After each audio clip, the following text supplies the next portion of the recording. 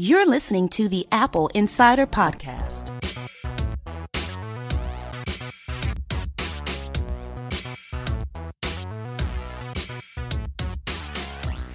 All right, welcome back to this episode of the Apple Insider Podcast. I'm Victor, and joining me is Daniel Arundilger from WWDC. Good morning from San Jose. How is San Jose? It's quite nice. It got pretty hot, so no need to wear a jacket most of the time. Except inside the conference hall, some of them are refrigerated to the point of needing to put on the jacket. Wow. Well, at least they gave out jackets, right? Yeah, they had like a bomber jacket, and there's several different kinds. Each one has a different color. It's a similar print, but it's a different primary color, so it makes everybody kind of a bright bunch of people. Yeah, but that's not what listeners are here for, right? That's not what our audience is talking about, is the jacket, because what they really want to know about is what the heck is going on there, right? We saw this very, very big cheese grater Mac Pro. We saw the monitor and the monitor stand and a whole bunch of other things. So let's start talking about that. Tell me about the Mac Pro. Well, WWDC is obviously for developers. It's where this whole conference they're talking about what's new in their new operating systems. And the reason why the Pro was announced as hardware, it's not common that there's hardware released, but this is a product that Apple hasn't updated again since 2014, I think. And there were several years where it was the can size, which I think everybody realizes was sort of a mistake. I mean, they created this product that was almost like a consumer product. It was, it looked cute and everything, but it wasn't really expandable in the way that Pro people wanted. And so here they're kind of coming back to the design that's similar to the aluminum Macs that came out in 2005 or 2003. Right, the old Power Mac G5. Yeah, so it's a more modular design. I mean, it's more of a typical kind of PC type design where you have a tremendous number of slots, huge amounts of expansion potential using PCI. You also have Thunderbolt, which is basically PCI in the form of a cable. So it allows you to do very powerful things. That's Apple's expansion interconnect basically for the MacBook Pros. You can plug in multiple displays and all kinds of other things and RAID devices and everything. So you have both of those things on the Mac Pro. You have the memory architecture and the processors that it's using they're kind of overkill for most people. They're very high end, and so it's also an expensive machine. So they showed that off along with the monitor, which Apple doesn't really sell monitors anymore, but this is doing things that you can't do with most other devices out there. I mean, they kind of highlighted that there was no other device that hit all the checkbox that they wanted to deliver, and particularly for people who are doing 4K video. So it's working with any kind of high-end video and audio, and working with tons of tracks. And so they're really positioning the Mac platform as being able to handle really complex tasks and workflows for professionals, for whom the price isn't the primary consideration. It's the capability. So this is not for consumers. When consumers look at it, they're like, wow, $5,000 for a Macintosh to begin with, and then it goes up dramatically. This is not for people doing Excel spreadsheets. This is for people who are making money with their machine. Yeah, this is not iMovie, right? This is something other than that. Right. I mean, Apple has their own Pro apps, and they have a developer community who make Pro apps. And then there's other developers that, in other ways, service people who are working in professional environments like that. So it is relevant to developers, and that's why it was presented here, because they're showing that this is things you can do with our platform. And now, with the future, we're going to be building out this. This is not something that's going to sell in the tens of millions like iOS devices sell. So it's a very different market. But it is important for developers who work with those kinds of clients, or who themselves have really crushing workflows that they need to have huge hardware for, recompiling software and in huge environments where you're doing really complex things. The Mac Pro is relevant to them in both directions. Let me ask, there's a couple of things that stuck out to me as being interesting and unique there. One of them was Afterburner, and the other was what looked to me to be extensions or modifications on the PCIe slot. Can you talk a little bit about Afterburner? Afterburner is an optional card that is a FPGA. It's basically a chip that can be programmed to do a variety of things after the fact, and so it's a specialized type of processor that lets you reprogram how it works. And so Apple is initially using it to radically speed up how fast it can do graphics operations. I don't know what else. I haven't really looked at that really closely. I think there's a lot of machine learning kind of compute tasks that it can also handle. But what it really reminded me of was, if you remember the old Next Cube, they had the Next Dimension board that just, it was, I think it was maybe more expensive than the motherboard, but you put it in and it just like raised the hardware capacity of the machine to this incredible extent using specialized chips that it was kind of brand new technology. It was kind of along those lines of you can put in sort of conventional GPUs, or this is a special card that Apple's offering to really dramatically improve the performance of pro workflows. Now, it's interesting that you brought up Next, because one of the other things WWDC is for is all of the software changes for developers. And it sort of occurred to me that this is a seismic shift as a year goes, as WWDC goes, because it feels in a way like all of the things that were carried over from Next are going away. There's no more interface builder, project builder, that the whole app kit, UI kit shift that's taking place with Swift UI. Do you sort of understand what I'm asking or what I'm saying here? Well, yeah, conceptually it's kind of the same thing though, because a lot of what Next was trying to achieve, and remember Next was the company that Steve Jobs founded after he left Apple in the mid 80s. So the late 80s, he called it Next because it was basically the next thing after what Apple was doing in the 80s with the Macintosh. And so at the beginning of the 90s, they were rolled out this computer of the future with an operating system of the future. And a number of things that it attempted to do was to make programming easier, to make graphics just tremendously more advanced, where you're compositing on the screen instead of just working with bitmaps. And a lot of the things that it conceptually started are things that Apple later turned into macOS 10. And they changed a lot of that too. They refreshed it because it was like almost 10 years later. And here we are 20 years after that. macOS 10 is almost 20 years old. And so they're taking a lot of the ideas and bringing them into the future. So the interface builder, what it was a tool for basically generating code from a graphical tool. So you lay out interfaces quickly and see how they worked. And at the time, it was kind of revolutionary. Now it's not, hasn't been for a while. And some of the tools that Apple's building have superseded what it can do. But particularly what they introduced this year was Swift UI, which is it's built upon the work that they've been doing with Swift, their new programming language that, new, it's 5 years old, I think now. But they're constantly working on developing a language that can handle kind of the needs of the future, and also dramatically reduce the amount of code you need to do a lot of things. Because the less code you have, the less opportunity you have for mistakes and less things you have to correct. So the biggest demonstration they showed was for doing lists, and on macOS 10 using conventional development tools with Objective-C. If you look at Objective-C code, it's kind of difficult to read. You have to very specifically put things in a very verbose kind of description of how you want to build your interface. With Swift UI, what it's doing is it's using the power of the Swift language to pare down a lot of the work that you're doing, so that not only does it require less code to do kind of simple things like laying out a listing of things on an iPhone screen that you can interact with, but then it adds a lot of other functionality for free. So once you do this, you lay it out in this very descriptive way, then the operating system and the framework underneath it is handling a lot of the work that they're doing behind the scenes already for things like dark mode, which is a lot more complicated than just turning black to white or inverted colors. There's a lot of thought that goes into the user interface in terms of like layers of how do you let the user feel grounded and understand what's happening in animations and all these kind of things. So there's a lot of complexity for, if Apple just said, here's what we want it to look like, and developers, you do it, then everyone's implementation would look a little bit different and it wouldn't be consistent.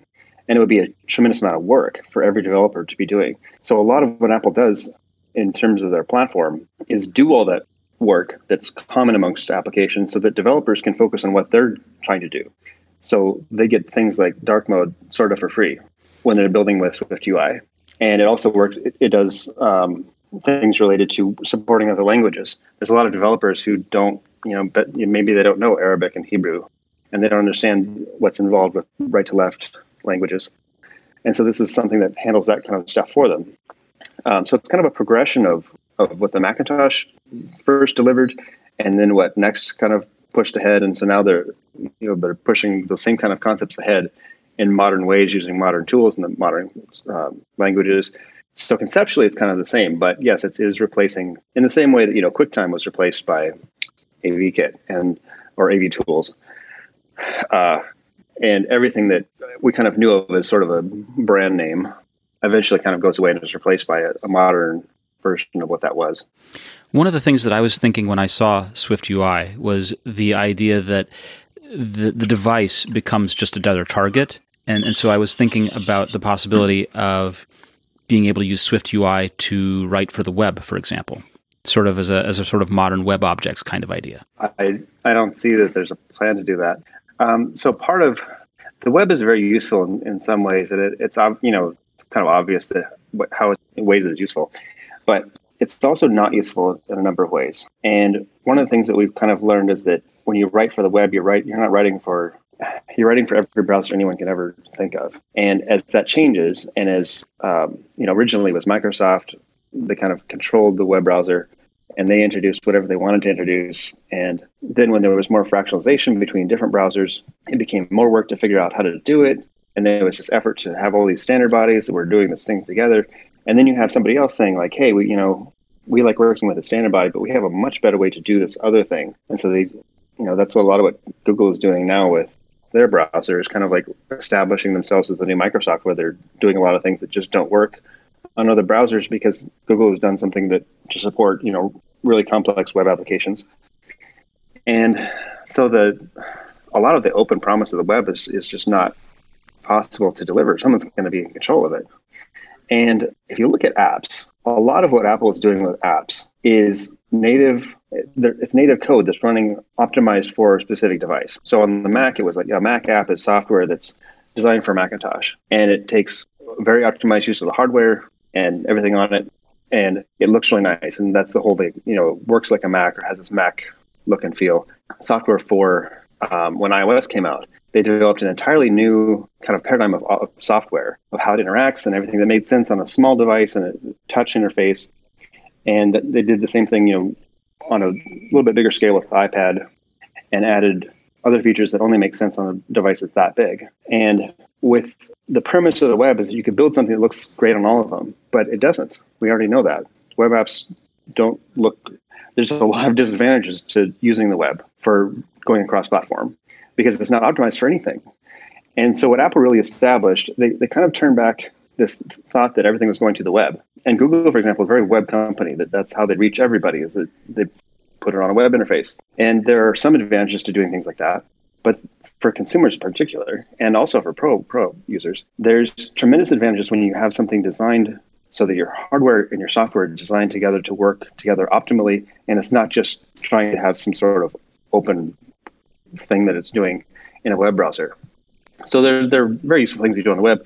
But for most users, if they have a choice between a web app and a native app, they're going to choose the app because it works better. And there's a lot of things you can do in an app that just don't work really well on a browser.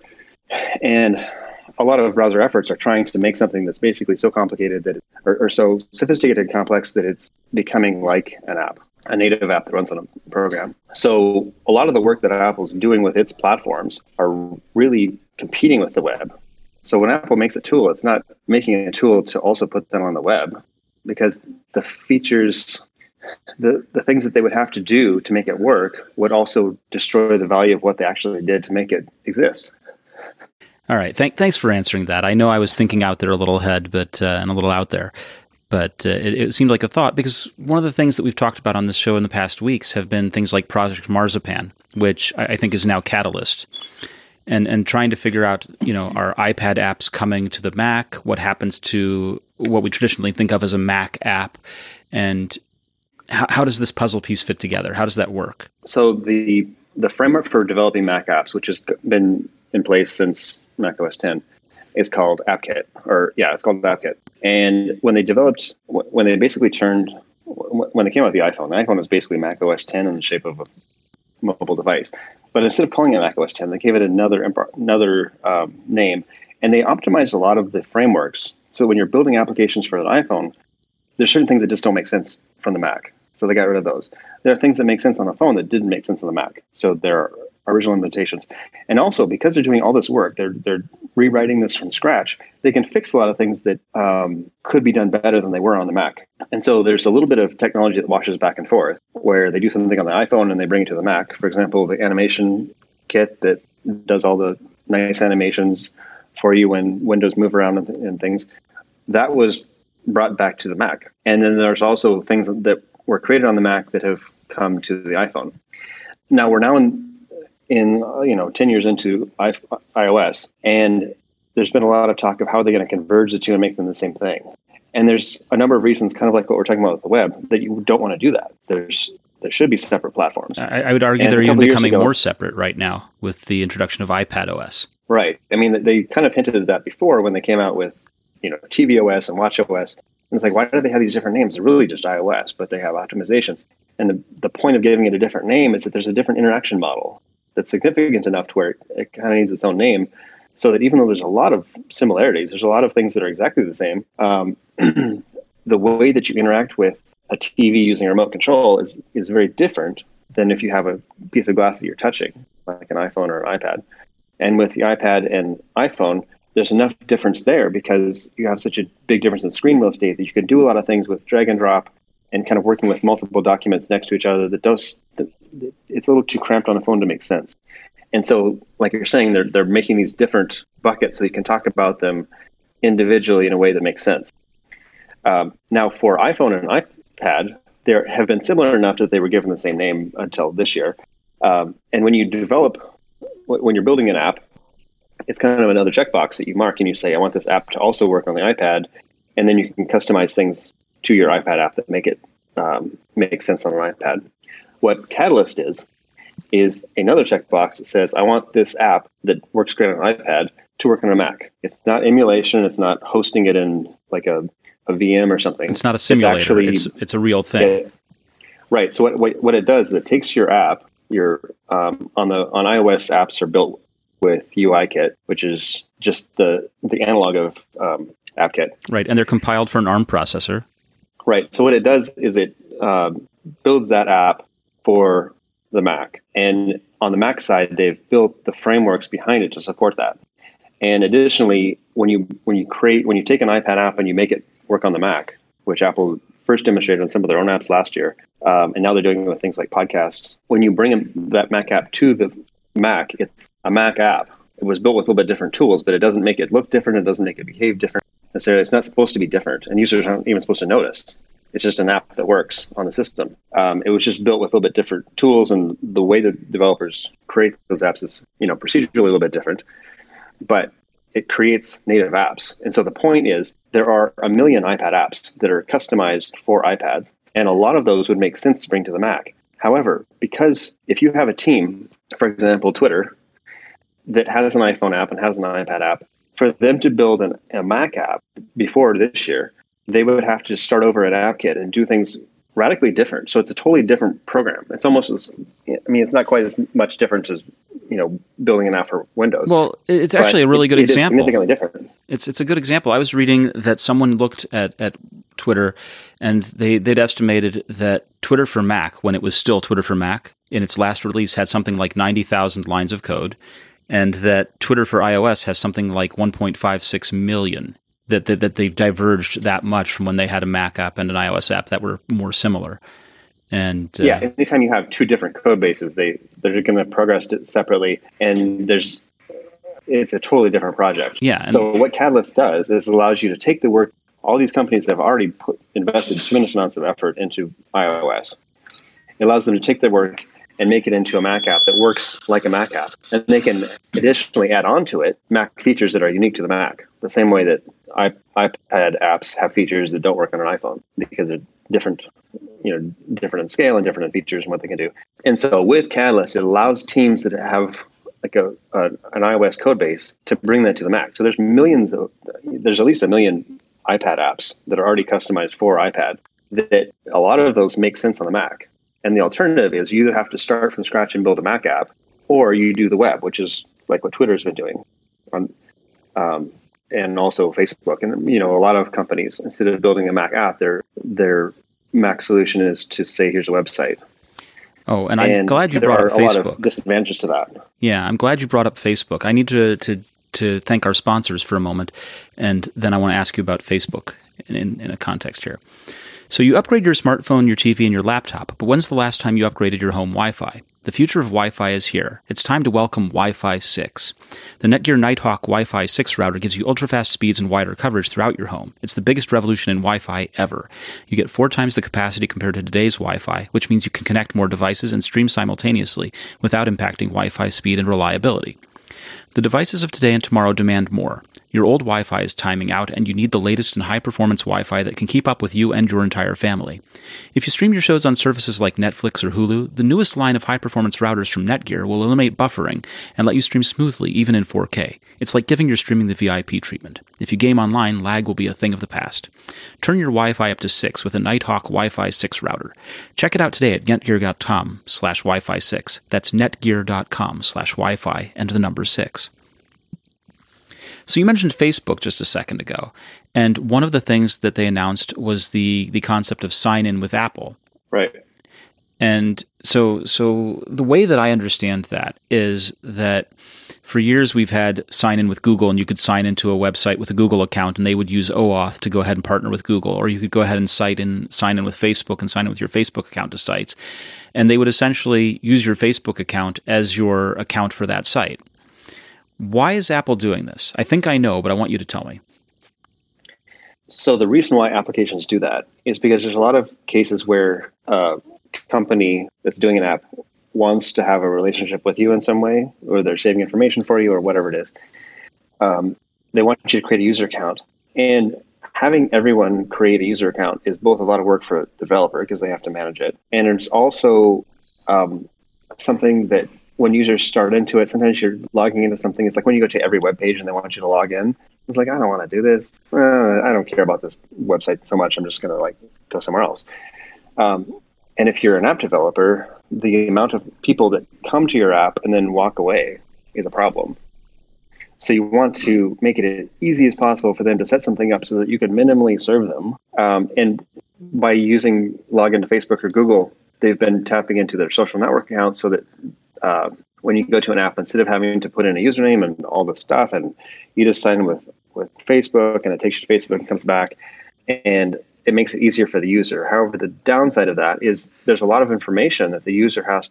It's not even clear how much information the user is giving up to log in. And we've seen a lot of abuse with Facebook and their partners and how much data they're moving around. And it starts to become a problem, not only for users who are like, what are you doing with this Facebook login, but also for apps. Because when a developer has you log in with Facebook, not only it's back to the problem of if I'm logging with Facebook, it's like, is that going to turn me off? Am I going to walk away? So it's like another suboptimal solution that creates privacy problems for the developer. So Apple's solution is, instead of creating a social network of its own, it's allowing users to log in using Apple with their Apple ID. But it's different from Facebook in that instead of handing this profile to the app developer, it creates sort of a token so that they can work with the user, and the user is also in control of what they're giving them. So they can say, here's my name, or they don't have to give you their name.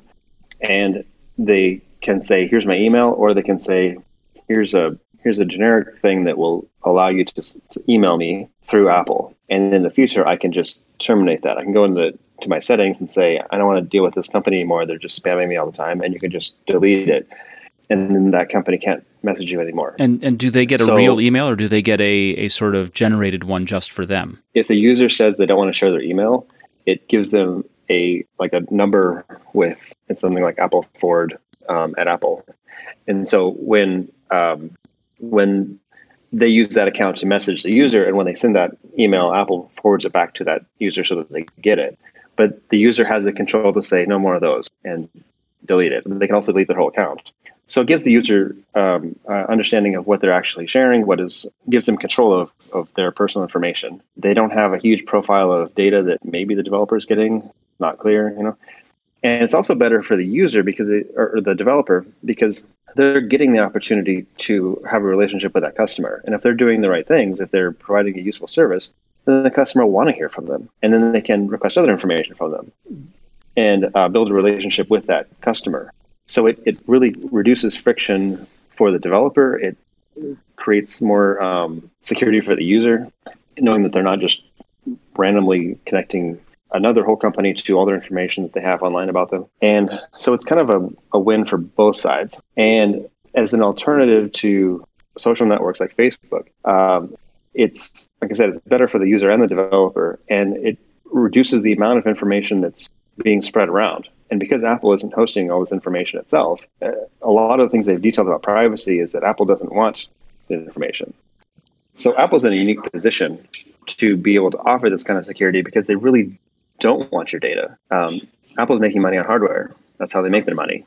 And so they can offer security without worrying about. So Apple can offer that type of security because their business model isn't dependent upon it. When we were talking about smart TVs and all these other things, they don't make any money. Those companies are like barely making any money at all. And that's basically the case with tablets and for most companies, even with phones and with PCs. And so they make their money by having all this adware that's collecting data about you, TVs that, report what you're watching and things like that. And a lot of people don't like that.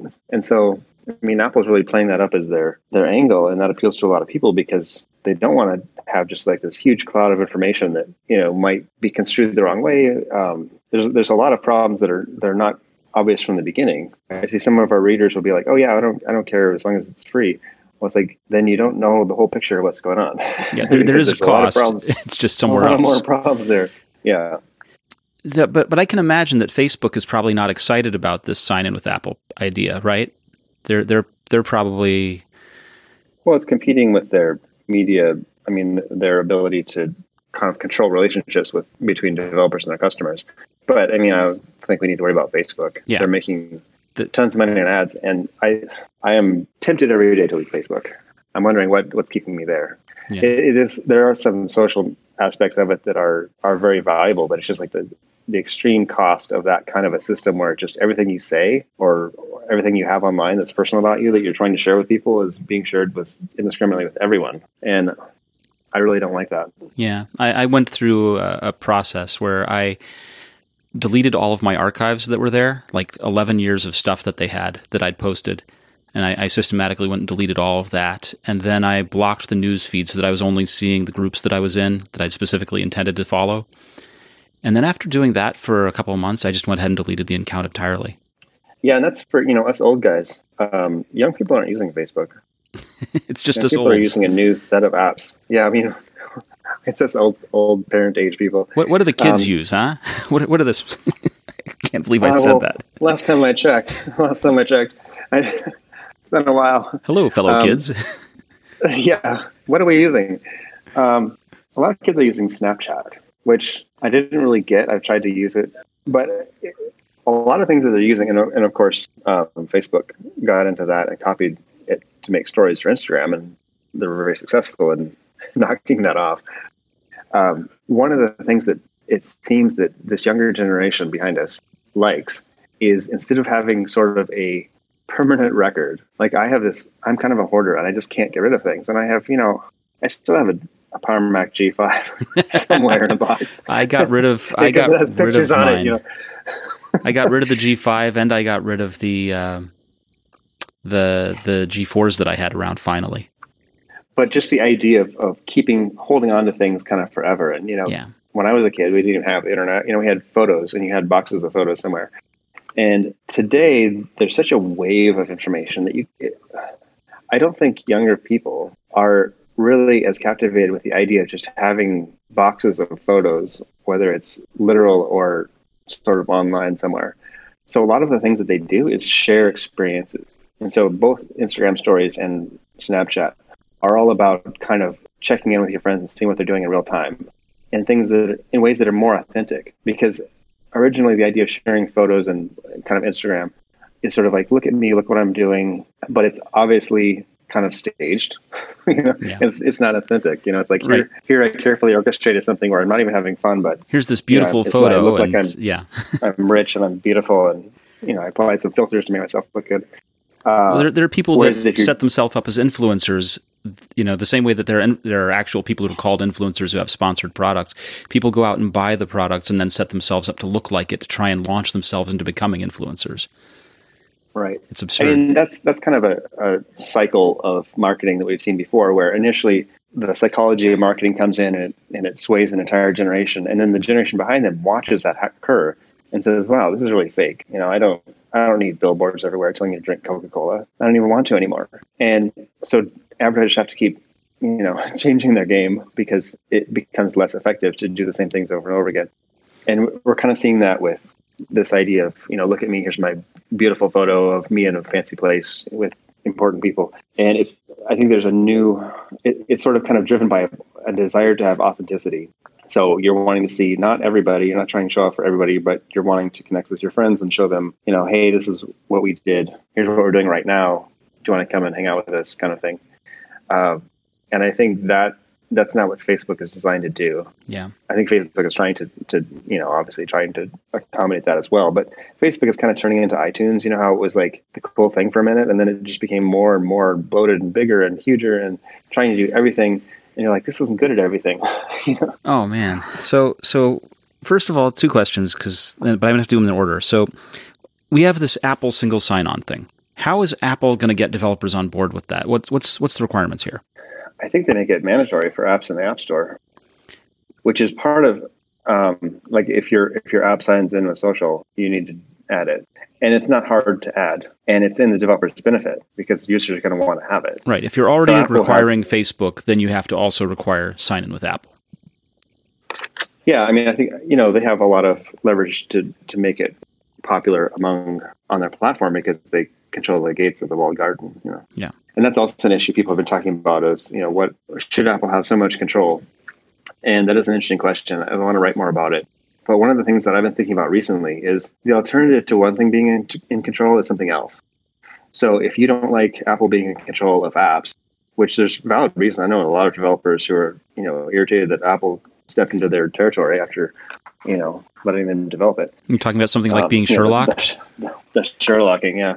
That would be very frustrating. However, at the same time, the alternative is, what if you don't have an app store? Or what if you don't have a company that's in charge of an app store? Then you have something more like Google, where everything is just on fire and chaotic crap, and you can't build upon it. And there's no business model. All you can do is put ads in your app or track people. There's no way to say, here's an app that's useful and you can pay some significant amount for it, and I can make money and you can have something that you really works for you. That doesn't exist anywhere else. And so we can take the power away from Apple, but who gets it? Do we give it to somebody else? Do we do like we did in the 80s and give it to Microsoft? Because Microsoft did a worse job. So I think people should think about the alternatives. It's really easy to come up with solutions to say, hey, shoot the rich. But then who's next, Well, you'd mentioned iTunes a minute ago and how iTunes had grown from doing one thing well, rip, mix, burn, to then synchronizing iPods and then synchronizing iPhones and iPads and then apps and movies and pretty much had become this bloated do everything kind of app, right? Right. So what's happening with it? So it's kind of surprising Apple didn't do this earlier, but they're taking a lot of the features of iTunes that were kind of there because it was cross-platform. So to have kind of a similar experience across Windows and the Mac, they had to put all the iOS stuff into one place. And now they're deciding that that's not important. So the Windows thing is kind of staying the same. But on the Mac, it's becoming a little bit better organized so that some content that you work with differently. So the way that you listen to music is similar conceptually to what you're doing when you listen to podcasts or to audiobooks, or even when you're listening to the audio portion of TV or whatever. But those things we interact with them differently. So we kind of listen to music in the background. And we stream music from Apple Music, or some people still like to buy downloads or rip their CDs. Those are all kind of conceptually similar in how we appreciate music.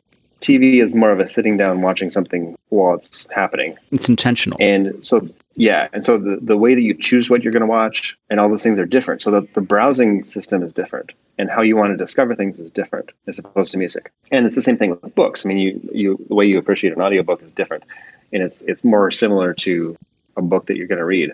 And podcasts are also have like their own way of interaction. And so by putting them into separate apps, they can not only make the experience more consistent across the platforms. So you have a podcast app that makes sense across for everything from an iPhone to Apple TV to your computer. It also just simplifies a lot of things. And then specifically on the Mac, because you're pulling some types out, they also say, hey, let's take the device stuff that works like a drive and put it into the Finder where it belongs. So when you plug your phone in or an older iPod device, it works like a drive would. And it puts up the same interface that was in iTunes before. You put it in and it says, here's your options for handling this. It looks kind of identical from what I've seen. I haven't worked with it extensively, but so it's kind of more of just moving things. And that's an example of what they're doing with Apple Music is basically still iTunes. They give it a modern name to indicate that it's different because now it's based around Apple Music subscription, but you can still use it with the stuff you had before, and you can still buy music, and you have the option to either show or not show the iTunes store in the sidebar. So if you're using Apple Music, you might not care to do that unless you're trying to look up reviews and things that are unique to the download store. So we're not actually really losing any functionality here, right? I don't think there's anything that actually has gone away. Okay. To think about that for a minute, but I mean that's been one of the concerns. People were worried. People contacted me saying that they were worried that they weren't going to be able to continue to buy music. People contacted me saying that they were worried about things like Apple taking over their music collection, like they'd heard years ago with iCloud Music Library, where they'd have a version locally and it would get synced and then their version would get lost, kind of thing. People are really concerned when you mess with their music. Well, I mean, part of that was because it was reported wrong by a lot of companies that they heard something about Apple was going to stop using the name iTunes. They stopped using the name iPhoto too. Like now it's photos, and instead of calling it tunes, they're calling it song, music. Right. So it's not really that crazy of a change, but they immediately kind of jumped to this conclusion to ask all these questions, and a lot of it was because it was presented wrong by the media. Instead of figuring it out, they tried to create this sensational headline, and this is not the first time they've done that too. I mean, I remember over the last couple of years there was this thing of like Apple's going to kill downloads. It's like, no, they're not. They've not indicated that at all. Apple would much rather you sell you downloads than Apple Music. They're making more money with downloads, I think. Okay. If you buy a lot of downloads. So, I mean, a lot of it was just one of the biggest problems that we have is just journalism is now based. I mean, it's not even journalism, but it's online writing is just based around getting people upset. And it's not really to inform them, it's to upset them because that drives ads better. Right. Let me put out a really, really fear-inducing headline so that everyone clicks through to my article and it doesn't matter what's actually right or not. Yeah. There's a lot of articles that, have some like scandalous headline. They're just like, what? And then you read it and you're like, first of all, you didn't answer that question that you dramatically posed. And second of all, it doesn't really have anything to do. And part of this is not even the writers. Sometimes you write an article and they put a headline on it that's like, what? Yeah. You're trying to boost CEO. You're just making me look like a jerk. Yeah. No, I know people that these things leave lasting impressions.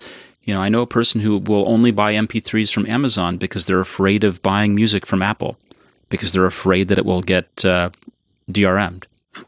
Never mind that DRM hasn't been a thing in, 10 years? It doesn't make sense, but yeah. I know. It doesn't make any sense, except that we know that once someone's taken on board this position or read the article or taken the fear-mongering, it sticks with them. Well, if you look at other companies, I mean, Samsung's Milk and Microsoft has done it for a couple of platforms where they just said, like, hey, this isn't working out anymore, so we're just going to dial it down and it's going to go away. So kind of like what who else did it? There's been a number of companies that were just kind of like, hey, we're changing our business model, so like Flickr with their photos. Yeah. It's like, hey, we're not doing this anymore. This whole free thing didn't work out. Yeah. And so when people get burned a couple of times, they're probably thinking like, is Apple going to do that? And I have thought about like at what point will Apple keep supporting, iPods from years ago? But iPods are actually pretty simple. I mean, it doesn't require like a tremendous amount of effort to. I mean, they're a mass storage device with an iPod library on it. It's not like it's a big deal. Yeah. Yeah. And I've revived a number of those. I put flash drives in them, and I've got everything from the third generation forward still syncing with iTunes. But outside of Apple, I mean, PCs were always kind of a thing that there are a lot. Microsoft has worked really hard to make Windows work on everything kind of forever, with some limitations. But a computer gets to a certain age and just can't do things anymore. It can't do modern things anymore. And with mobile devices, it's even worse. I mean, like most of the world's phones are Android phones that can't get updates after 18 months. Yep, or sooner. That's why there's so many being sold. They talk about unit sales, and it's like, well, of course, everybody has to replace their phones. Right. They don't address the churn in that figure, right? Right. And so that's why a lot of people, they look at the numbers. For example, iPhones being sold in China. Apple only has this like 17% market share or something, but their share of the phones in use is actually leading. It's like neck and neck with the biggest producer in China. So a lot of those statistics that are being presented are not really showing. That's more examples of they're not as informative as they could be. Yeah, let's come out with something that's shocking as opposed to accurate or illuminating. What would you say is the biggest takeaway so far from WWDC? The biggest takeaway? Yeah, what has been the biggest change that you've seen? What do you think is going to have the biggest impact down the road? Well, as opposed to like a big change, there's a lot of incremental things that are happening. And every year there's incremental things. And sometimes you look at it and you're like, why are they doing that? And then the next year you're like, oh, that's why they did that. And so a lot of things that, like one of the things that I was talking with a friend yesterday about was ARKit. And they're like, why is Apple doing all this work for ARKit? They're rapidly iterating on it. Like every year it has very sophisticated new features that are pretty incredible. Like the whole, person occlusion where a person can walk through a 3D scene and the graphics are just like clipped behind them. I mean, that's magical.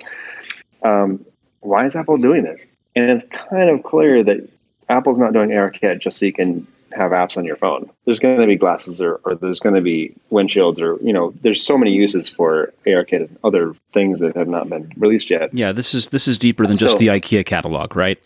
Right. And at the same time, one of the interesting things that was mentioned was that developers who are using ARKit in the most obvious thing, like you're talking about with IKEA, some of these partners that are building things where you can take a model and put it in your home and see it realistically in AR, boost sales by 300%. If somebody can place an object in their house, then they're like, yes, I'm confidently going to buy this, as opposed to, I'm not sure. My years ago, my uncle ran an art gallery that sold art, and he would frame it, and he did this thing where he would loan it out to you. You came in, you wanted to buy something, great. They'd put it in your home. You'd try it for a few weeks just to see that it fit with your lifestyle and stuff, and then you'd buy it for that very reason. Yeah, and so for big companies or for any company to be able to implement AR and get a benefit back from it, that's what moves technology forward. If you can find a way to make it useful in a way that pays for things. There were a lot of things that Apple did in the 90s, with QuickTime VR. It wasn't really clear what the use case was. They tried to find some, it's like, here's a way to like go through a house that you might want to buy. I remember the Volkswagen New Beetle. They had a QuickTime VR movie for it, and you could pan around the Beetle and see the dashboard and stuff. Right. And it's kind of similar to ARKit in the sense that it was allowing you to explore 3D objects or worlds. ARKit is basically just taking that and syncing up to the camera so that you see this 3D model in real space, in a real environment. But they've kind of established a better way to sell it. So a way that people are actually going to use it in a way that makes sense and people want to use it. And of course, they also have, a billion devices out there, as opposed to back in QuickTime VR, it only worked on Macs and kind of struggled to work on anywhere else. And one of the kind of interesting things is Google figured out a way to use some of the ideas that Apple was working with QuickTime VR, where you could make a node where you could look around 360 in a panorama, click a button, go ahead to this other space and see another node from there. And it's basically a movie that's not linear. So instead of looking at a film one frame at a time along a film strip, you're able to kind of look at frames in a movie and then jump to wherever else you want to go. So it's kind of like HyperCard for video. So the idea of panoramas and looking at models and looking at things over time, Google translated that into Street View. So now you could be in a map, you could look around, you could click over there and look around from there. And so they made a valuable use case that people could do that with. So now Apple is doing that now. They're taking their own technology and they're building it with, they're now 10 years past whatever time it was that Google started with Street Maps. So they're using a lot more advanced technology, they're using LiDAR and planes and stuff to basically create a street level version of flyover. So now you're in the model and you're not just looking at photos, you're looking at actual 3D, you're looking at surfaces. They have a 3D representation of the Earth. So when you're walking along, you're seeing buildings that have a 3D texture applied to them of the building. Pretty incredible. It is. It really is. And it's new imagery. So I'm excited. I'm excited about maps changing, and it was pretty aggressive that they're going to finally get the modern maps across the entire United States this year. That's cool, because it seems like it's kind of been moving slow, but this is a lot of work to model the entire United States, building at a time. Maps is a big undertaking, and it's been a big undertaking for anyone who's tried to do it. And it's and again, Apple has probably another reason for the future for Map.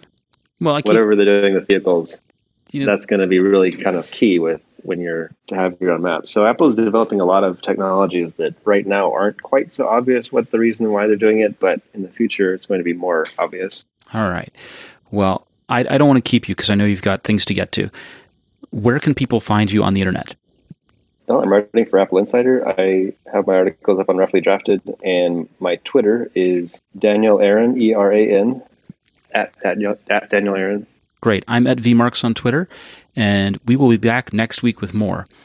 When's the last time you upgraded your home's Wi-Fi? Turn your Wi-Fi up a notch with Netgear's new line of Nighthawk Wi-Fi 6 routers. Whether you're gaming online or watching Netflix in 4K, it's like giving your streaming the VIP treatment. You'll enjoy buffer-free streaming and zero lag no matter how many devices are connected to your network. Upgrade your router at netgear.com/Wi-Fi 6. Make your Wi-Fi feel young again.